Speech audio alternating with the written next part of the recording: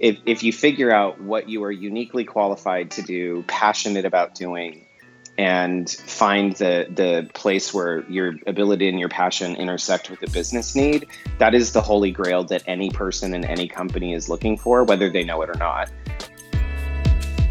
Welcome to another episode of the WorkLife HUB podcast. Each week we bring you an inspiring guest to help you discover the new world of work and learn how your organization can reach its full potential. Thank you for tuning in and spending some time with us today. To find out more about the WorkLife HUB, please go to www.worklifehub.com. Welcome to the listeners of the WorkLife podcast. This is your host, Agnes, and today it's my great pleasure welcoming Mike Rognlien, who's joining me from Chicago. Hi, Mike. Hi, Agnes. How are you doing? Great. So I'm so happy you're on the podcast, and we're here now to talk about your new book, which is called This Is Now Your Company, which is on Amazon, and it's a really new book just out there, and it's looking at different aspects that you have picked up during your career, also working for different tech companies in Silicon Valley. Before you joined Facebook, you were the director of Microsoft Client Services for Intrepid Learning Solutions. You are a management and L&D and HR professional. And before we go more into your experience working in this very special and very, very interesting space and talk about your book, may I ask you, Mike, to tell listeners a little bit about yourself, about your passion, what gets you up in the morning? Yeah, so like you said, I just wrote this book, and I was coming off of about 6.5 years working at Facebook. And one of the things that has been consistent throughout my career is working in the learning and development space. And one of the things that became really interesting about that work at Facebook was in every other company I'd worked for, the companies tended to be really big already. And when I left Microsoft, as you mentioned, I was a consultant at Microsoft for about 5 years. And they had, I'd guess, around 105,000 employees. And I went to Facebook where they had 1,700. And I really wanted to see if it was possible, with a really good group of people to build a company the way that I'd always wanted companies. And I think lots of my peers had wanted companies to function. I wondered if we could build it from the ground up using some of the skills that I eventually ended up writing about in the book. So in terms of being passionate about, I'm passionate about a lot of things, but I think the most important ones are the ones that I talked about in the book, being an owner of your career and of the culture of the organizations that you work for, being clear about who you were, what your identity was, and trying to be that person 24 hours a day instead of being one version of yourself at work and one version of yourself everywhere else. And really just, I think that one of the things that inspired me to write the book was the number of people that would come to visit Facebook, and in the scope of a meeting coming to talk about their businesses, they really latched on to wanting to talk about Facebook's culture, because I think one of the things about lots of tech companies, but Facebook's in particular, was that the culture was such an important part of what the company was and what attracted people to want to come work there. So I decided to write a book about a lot of the things that I think we did really well and that other companies and other people could do themselves. Now, you mentioned Microsoft, Facebook. These are really iconic tech companies that, most of our listeners use on a daily basis, and we of course hear about them in the media and their ups and downs and the products, but I wonder, when somebody goes to work at one of these iconic tech companies, is it easy to get lost? How is it not to get lost? Because I think you, from my totally naive point of view, but do you get sucked in? Is it difficult to maintain your sense of self in this very, very strong identity group? Yeah, it's one of the things that we talk about, or that I should say I talked about in the many years that I was doing orientation, because orientation is one of those events that has a disproportionate impact on how people see themselves in relation to the company. And I think what we told people on their first couple of days and then their first several weeks was, you're joining a company that's filled with thousands. At the beginning, it was hundreds, a couple thousand people, and towards the end, it was, tens of thousands of people. But that we really just wanted people to be themselves. We didn't want them to, kind of adopt an identity or adopt a specific way of doing things. We really wanted them to contribute authentically, and it's a huge challenge. Most of the time, whether people are asked to do it or not, one of the first chapters I write about in the book is one about something I call organizational Stockholm syndrome, which is basically, I've always done these things. I don't necessarily know why I did them. I didn't even like the behaviors in my old company, but that's how I got used to doing them. And so when I'd come to the new company, I would kind of do those things by default, even though I didn't necessarily want to. And I think what we really tried to impress on people on their first day was you'll get a sense very quickly of how we get things done. And we want you to add to that. We want you to be yourself in the process and to really just be open to discussing things along the way. I think one of the things that makes companies suffer is that people come in from the outside and assume that there's an absolute right and wrong way to get things done, and that it's their job to just figure what those right and wrong ways are. And I think what many tech companies, not just Facebook or Microsoft, but I think many tech companies, if you're trying to be innovative and if you're constantly trying to raise your bar, that also means not just what you're accomplishing it, but how you're accomplishing it. And that is what culture is, just the sum total of how everybody contributes to get things done. I think this is really, really interesting, and I really appreciate that you opened such a door or a window on this fascinating subject. And you speak a little bit in your book also about this question of identities, multiple identities, bringing your whole selves to work, which is fundamental to what we believe in. For people to be able to bring their whole selves to work. There have been a lot of articles in the media about Silicon Valley having a bit of a diversity issue. That it's, sometimes, articles saying that it becomes an echo chamber. And I wonder if this is also something that you have experienced, because, trying to attract very, very different people from very different backgrounds, are they then up to the expectations of such a company? Or is all the talent coming mainly from a couple of universities, a couple of talent pools? Yeah, that's a really good question. And I think to a certain extent, there's probably kind of a large echo chamber in Silicon Valley in general.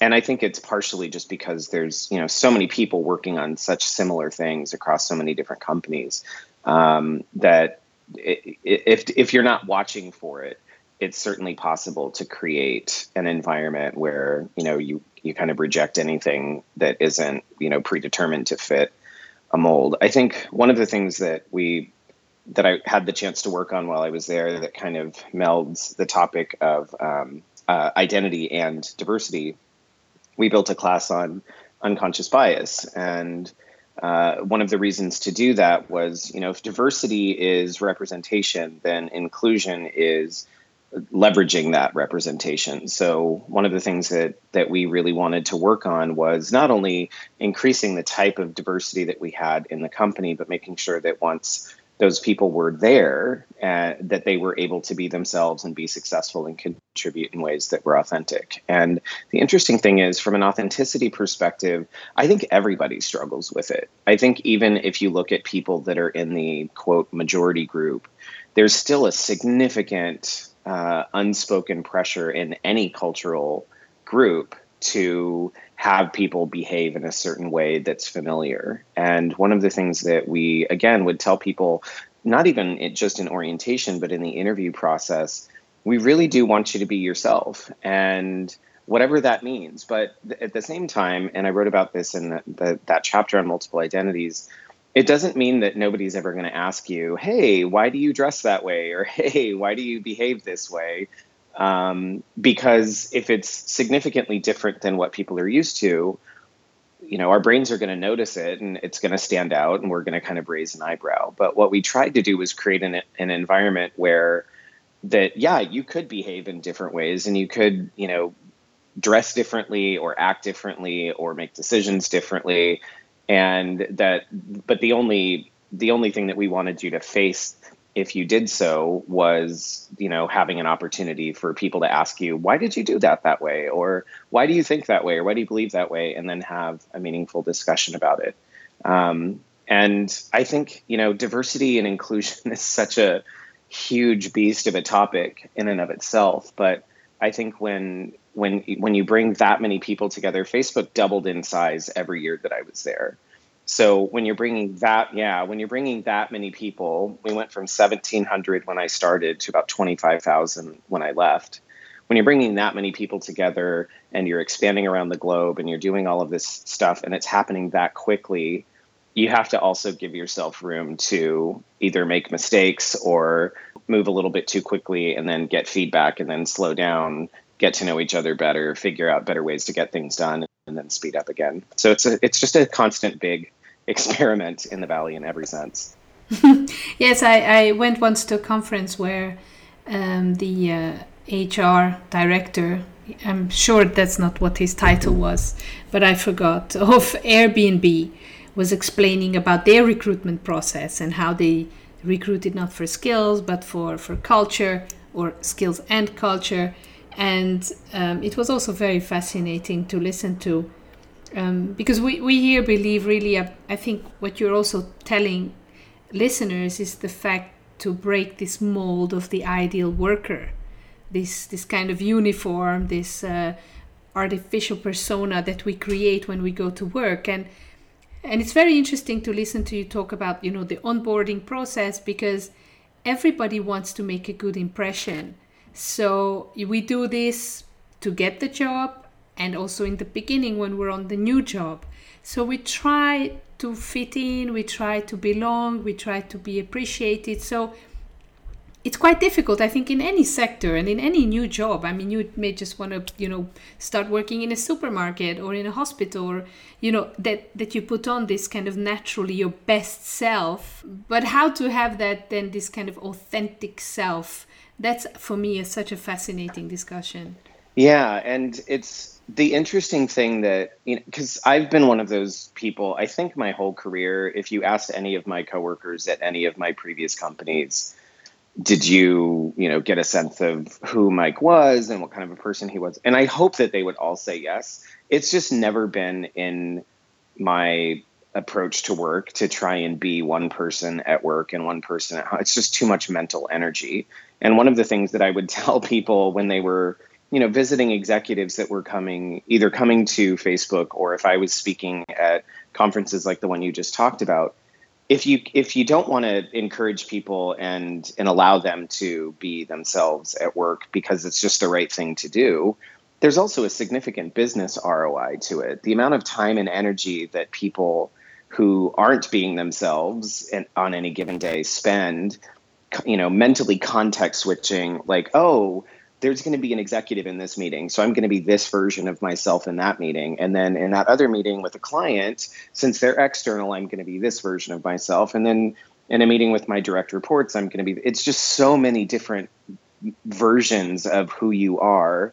And when we're tired and when we're not thinking about it, or when we just don't care to invest the energy, we let little glimpses of those other versions show in the wrong meeting. Like, oh no, I'm being client version of myself with my CEO, or I'm being CEO version of myself with my direct reports. And eventually people are going to see, and that's when people start talking behind your back about, like, who is this person? And the amount of mental energy that people invest into the different versions of themselves, our hypothesis and what I talked about in orientation at Facebook was, instead of spending that really precious mental energy on trying to figure out which version of yourself to be, spend that precious mental energy on solving real problems. And the reputation that you will build for being able to do that will far exceed any value you might think you're getting from being 3 or 4 or 5 different versions of yourself at work. It's just too confusing. Yeah, absolutely. And And one other issue that I think is quite related to this is the idea of a person job fit, that not everybody is as self-aware to go for jobs that really suit them. We all have this backstory of why we went through that education, why we're going for that jobs. Is it our parents? Is it our families? Is it, so that's, I think, another one of these issues. When we go and work with workplaces, I think at any given time there is 20 to 30% of people who just are unhappy there because that's not where their heart is. So they put on a persona because that's really not what they want to do. Right. Well, I love that you brought this up, because this is one of the reasons why I asked Marcus Buckingham to write the foreword for my book. Marcus is, I'm sure many of your listeners are familiar with his work. He wrote the, First Break All the Rules back in the late 90s, which was all about, figuring out what your strengths were and finding out how to volunteer them in ways that were useful to other people, because that's where success lies.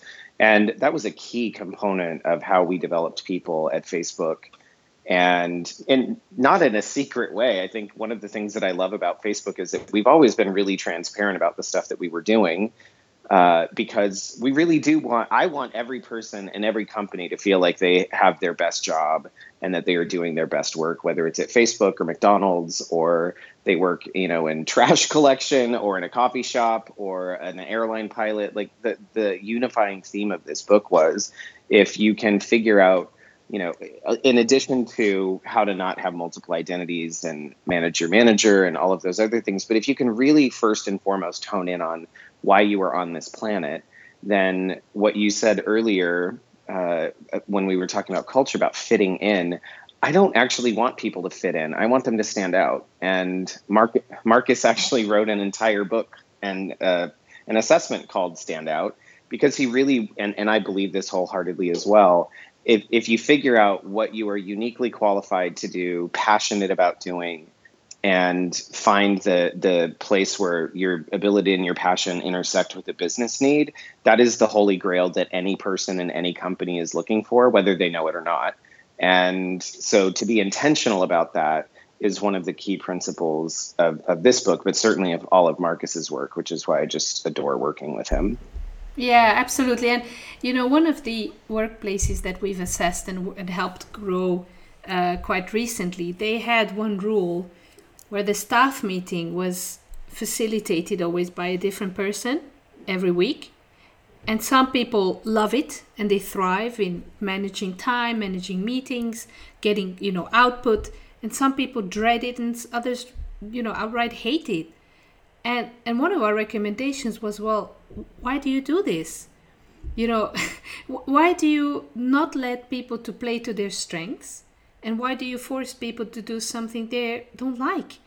Just ask those two people to facilitate the meetings alternately, or however they want, or together, whatever. But I think that there are so many different rules and structures and systems that are still blockages to what you and Marcus and others are talking about, this kind of letting people just be, as you say, their unique selves and figure out how to help contribute to the growth and the evolution of their organization.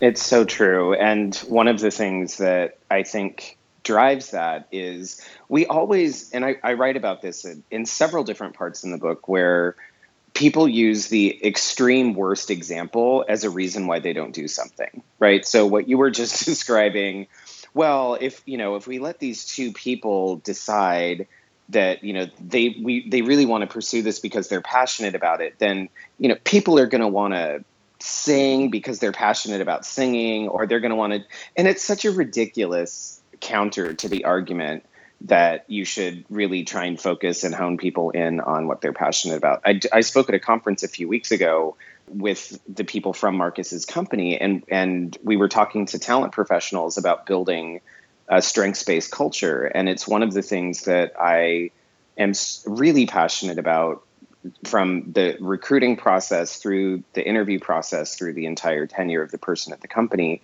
that if you, instead of focusing on really super detailed job descriptions with 800 bullet points of things that the person has to be able to do, if you can ask yourself, if I hired somebody into this role and every day of their job was one of their best days at work, what would that person look like?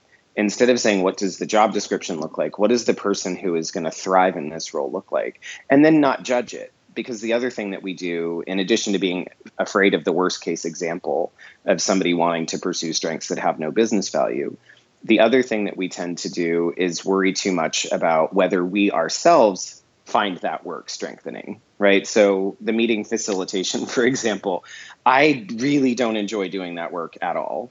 So having that be on my to-do list would be a totally bad thing. There's lots of things that I don't like. Finance stuff. I don't like doing spreadsheets, which is fine. Those things still need to get done. So my job as a manager then is to say, okay, well, I need to find somebody that's probably going to seem like a weirdo to me who really loves spreadsheets or really loves meeting facilitation because it's an important contribution to the team. And then I need to find that person and give them as many opportunities to do that as I can. And it's just the reason that Marcus's first book, for example, was called First Break All the Rules is that the rule book would tell you, who cares if they like it? Just find somebody that can do it really well and make them do it until they retire. And one of the first rules that Marcus talked about that I think we really tried to implement at Facebook was, if the first rule to break is to stop asking people to do things that weaken them, especially if it's the majority of the job. We all have to do expense reports and write our reviews and stuff that we don't necessarily love. But if the majority of the job focuses on strengths, you really win. And it's up to everybody to, the individual has to be the one to identify what their strengths are, which is harder than it sounds. And the managers need to be the ones creating the environment where they can volunteer them. But that partnership is one of the other chapters I read about in the book that I think is so valuable. Absolutely. So my takeaway from your answer was, don't be afraid to hire weirdos. Nope. Hire all the weirdos you can and embrace them, because that weirdness, especially if it's work that you don't understand or you yourself are not passionate about, you're never going to be able to do the job that they're going to be able to do. So yes, hire great weirdos and manage them well. I mean, what one thing that I picked up on what you just said before was also this issue of not treating employees like children.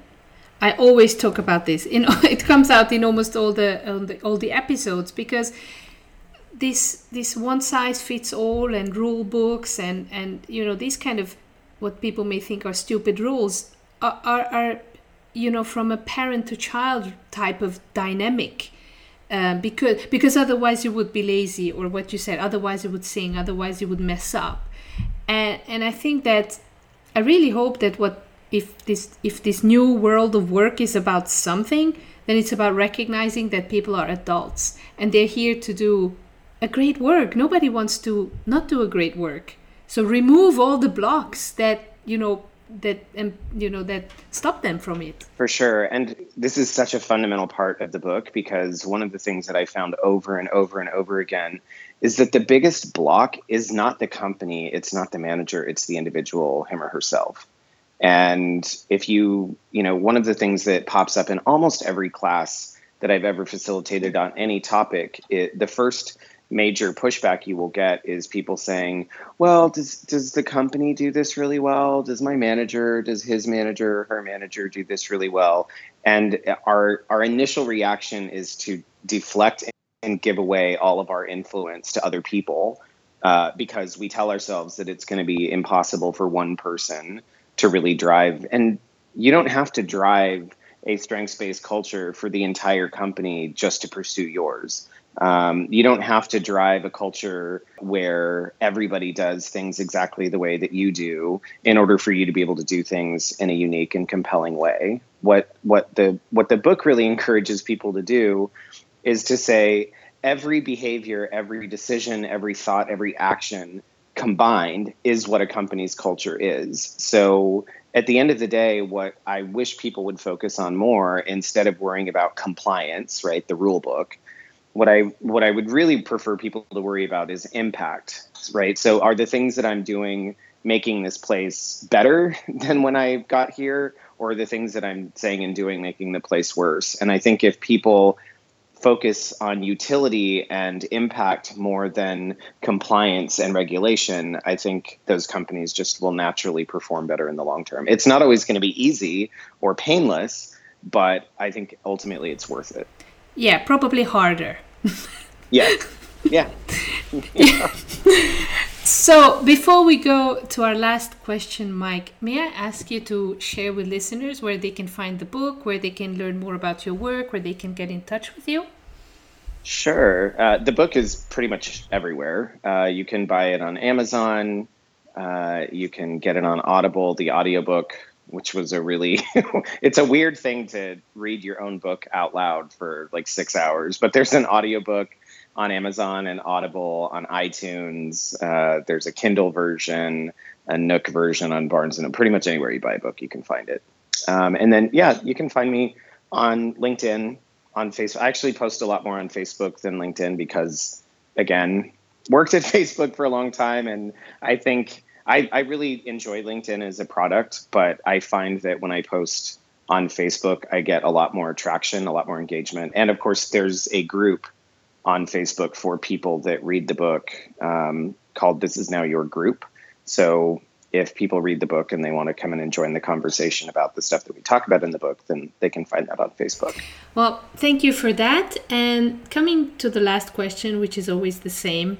If I could ask you, Mike, to give one advice to a CEO based on everything you've learned, everything you compacted in the book, what would be your key advice? So the biggest piece of advice that I've given any CEO or CMO or CHRO or any of those C-level executives is to create a culture in which everybody acknowledges their ownership role. I think, especially from a cultural perspective, clients that I'll work with now that I've left Facebook and started my own business, I think the natural inclination, both from the C-level executive and from all of the employees, is that if they're bringing me in to influence a change in their culture, everybody naturally, including the C-level executives, looks to themselves first, and in some cases exclusively. And a small group of executives in one location, especially if the company is a larger one, they cannot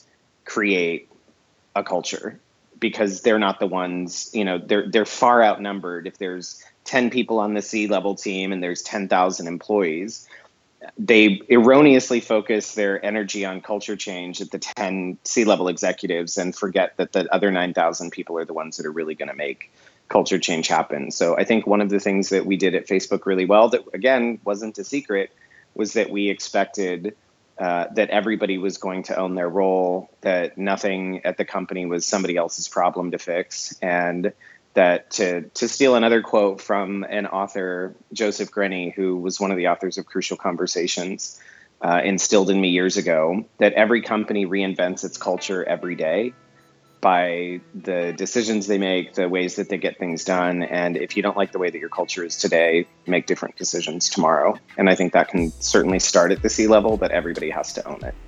Excellent. Well, thank you so much, Mike, for sharing your valuable insight. It was great having you on the podcast, and I wish you really the best of success with your book and your work. Thank you so much.